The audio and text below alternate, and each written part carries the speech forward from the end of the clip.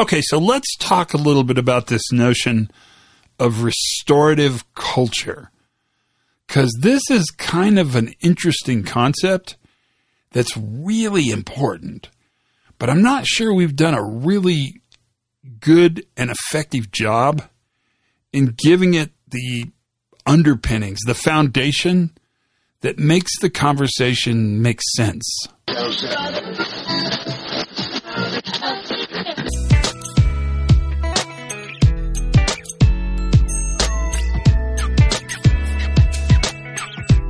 Hey everybody, Todd Conklin, Pre-Accident Investigation Safety Podcast. How are you? Well, I hope you're good because we're screaming along. It's the weirdest thing about time. It just continually happens. Now, it's a construct. It's made up. I don't want to get too deep on this. It's not real. I mean, we give it a value.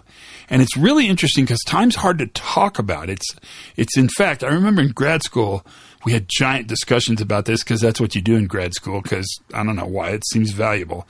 But time is a nonverbal agenda. So it's really difficult to describe how long an hour is, but it's pretty easy to show what an hour is. So it's hard to talk about 5 minutes and not show the incremental metrics we use to measure 5 minutes. It's the difference between things that take a long time perceptually and things that move really fast perceptually. So if you read, and if you haven't read this, you should. It's a book by a guy named Joseph Heller. It's called Catch-22. It's a classic. It's a very interesting book, pretty timely right now. And when Heller wrote Catch-22, his main character, who was named Yossarian, he talked a lot about how he liked to peel potatoes when he was in the Army. And the reason he liked to peel potatoes is not because peeling potatoes was fun. I'm relatively certain that's not true. But because when he was peeling potatoes, time slowed down. And his life actually was longer when he was peeling potatoes than when he was having fun. That's a pretty important part of what we think about when we think about this notion of time. Now, this podcast isn't on time. We could spend lots of our energy talking about time, and we'd still end up with the fact that it's a nonverbal agenda. You can't really talk about it, and that it's a construct, but it's a big one, and we use it, and it just marches forward, constantly, unrelentlessly marches forward. So my advice is do the best you can. Make good things happen. Be the person you always wanted to be, and peel more potatoes, because that'll make your life last longer. But that's not what we're going to talk about today. You heard it in the teaser. Today we're going to talk about this idea of restorative culture. And to get into that restorative culture conversation, well, one of the things we ought to do is just start it, I guess.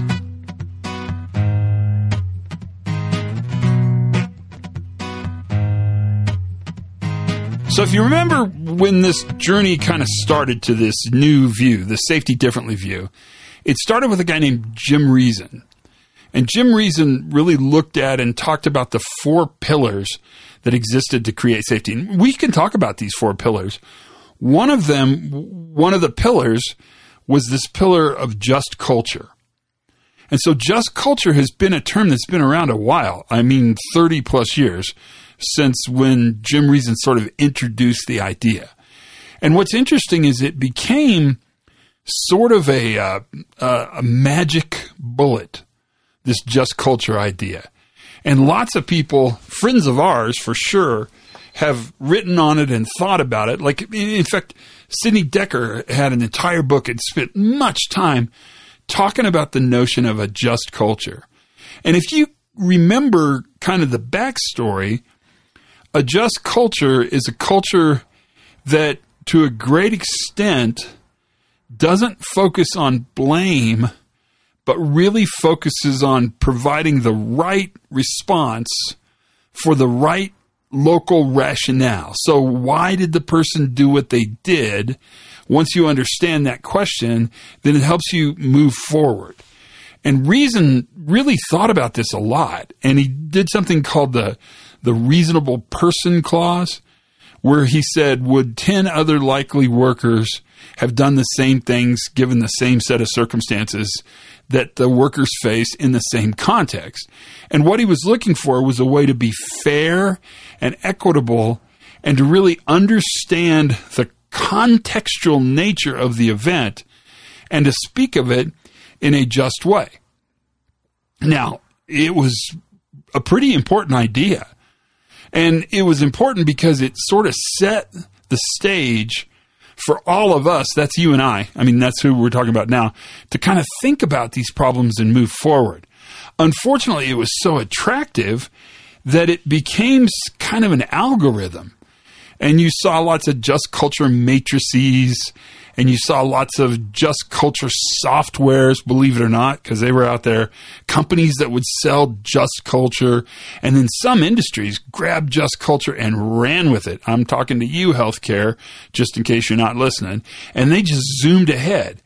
And what's interesting is that, in fact, what just culture introduced philosophically was not terribly valuable in a sustainable way in an algorithm. You really didn't need a just culture algorithm, because once you sort of figured out that you wanted to understand the context, that sort of changed the way you thought, which changed the questions you asked, which changed the way you learned, which changed investigations, which I think is what reason wanted. That's one of the 4 pillars, but it became very, very, very... It was almost kind of like the silver bullet. It became very, very appealing to companies, and lots of organizations, maybe yours, hardwired just culture matrices into their HR plans, and they built matrices and they ran them out, and this was the way we're going to solve problems because it makes a complex world much simpler, and we can move forward just by following this tree, this just culture matrix, this just culture tree. Now, the reason this is important for us is because I actually think now that we're smarter and we've thought about this problem longer, that just culture phase of understanding safety in a different way was just that. It was a phase. It was a developmental step. You must crawl before you walk kind of thing. That kind of led us into a much different direction. And one of the issues with just culture is it assumes the nature of unjust culture. And I'm not sure organizations purposely, maybe sociopathic organizations, but most organizations don't really start out from an unjust place. And so we were sort of using a square peg in a round hole and force-fitting it and seeing it as kind of the answer. What it also did is I think it moved us away, because just was such an important word, it moved us away from the notion of a restorative culture. And that actually, I think, is much more interesting. And restoration really takes place, well, part of where the origin of a restorative culture comes from is the response that South Africa had post-apartheid. And restorative cultures are basically driven around 3 questions. Who's been hurt?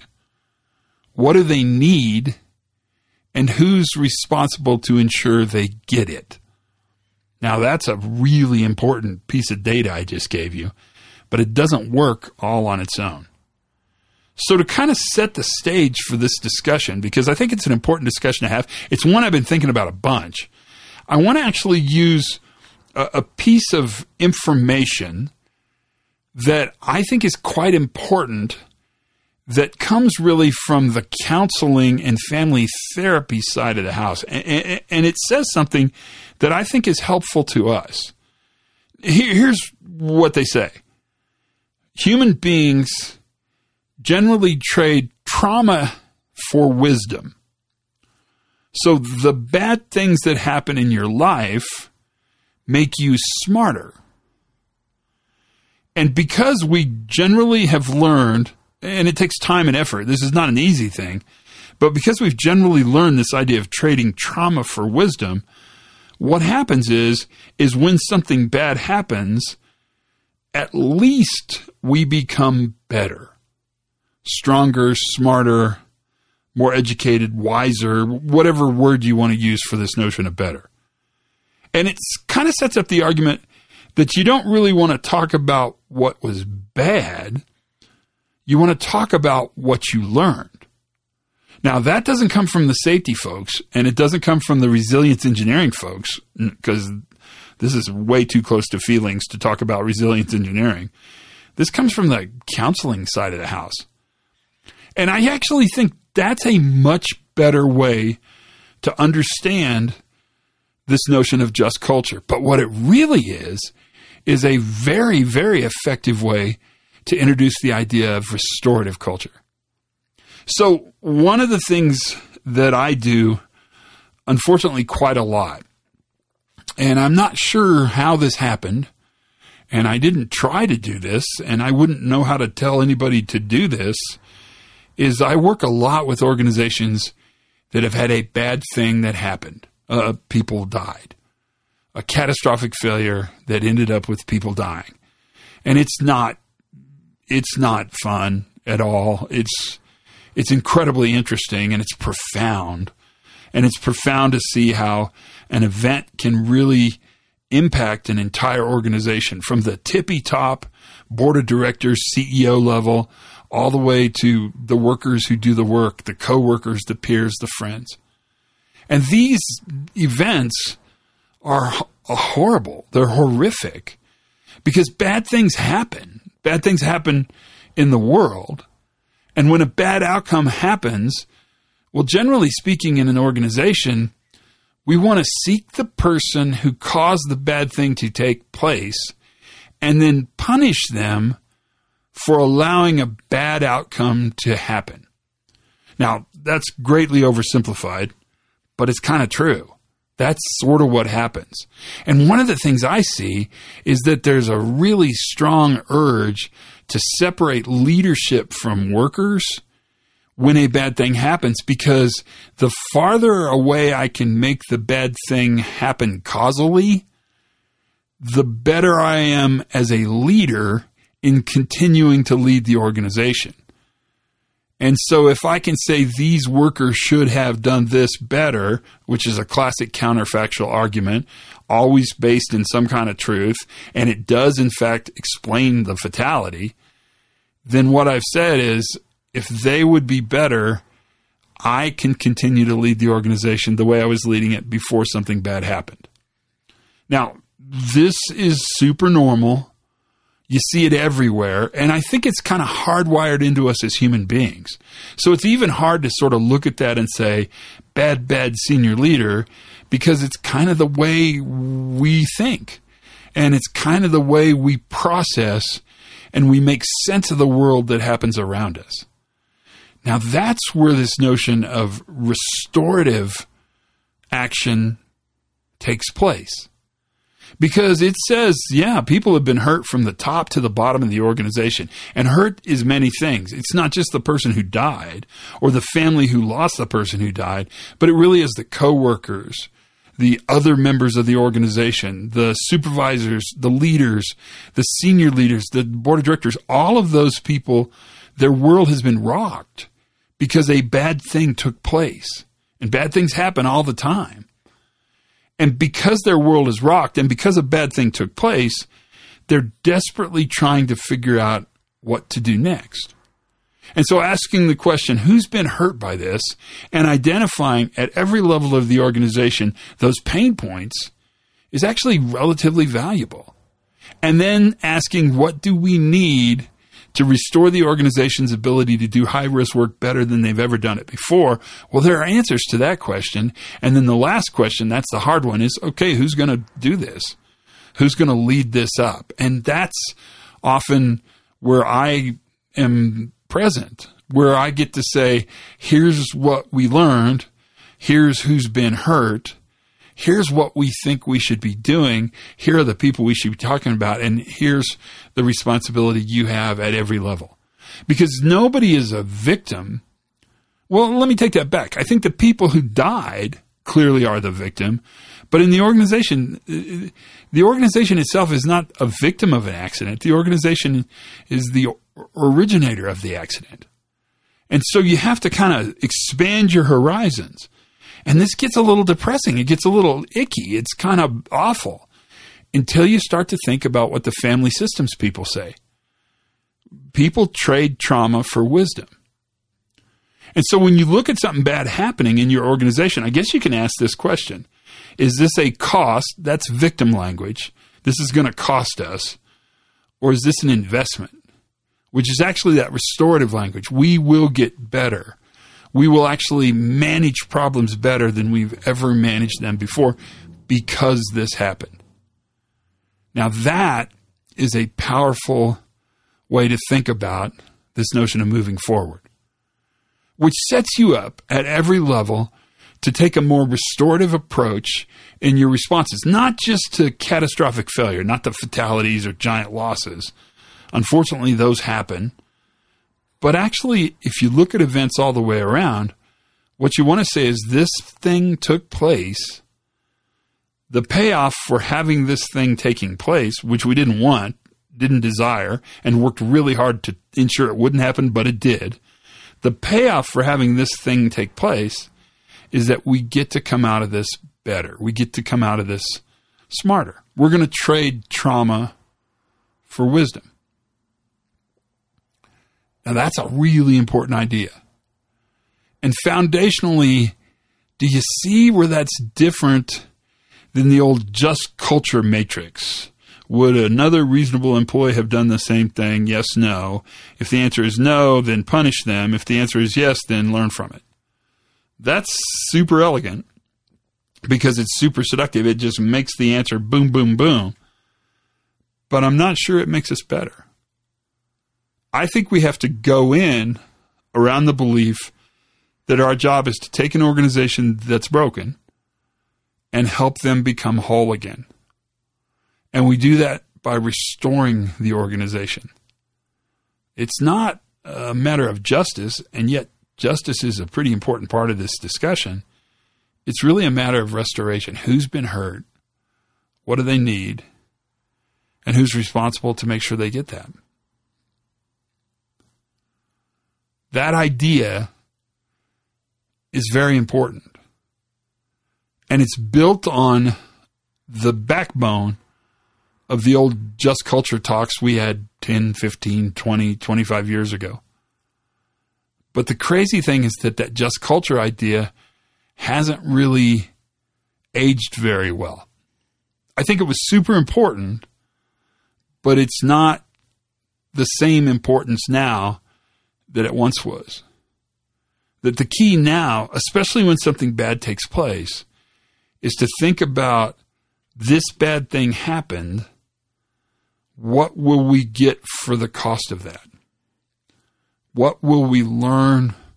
What will we improve? What will we get better at? That is a really important way to think about moving forward.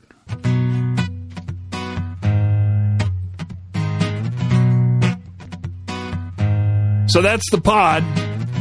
It's funny, I've been thinking about this a while, and I wanted to share it with you just because this all really started from a phone call, I don't know, 4 or 5 years ago, between Sidney Decker and I, where we were talking about this very idea and how it's spinning wildly into this weird place, and it's not having the same impact it once had, this idea of just culture. And that's when we started to really look at this notion of restorative culture and why restorative culture is a much better response philosophy than almost anything else we could do. It makes a huge difference. Well, in fact, I will tell you, just speaking entirely from where I am, that it's vital. I mean, without it, it's kind of organizations may not get better, and we need them to get better. That's vital to what we want to do and how we want to improve. So think about it. It's worth kicking around. That's pretty much the pod. Learn something new every single day. Have as much fun as you possibly can. Be good to each other. Be kind to each other. Check in on one another. And for goodness sakes, you guys, be safe.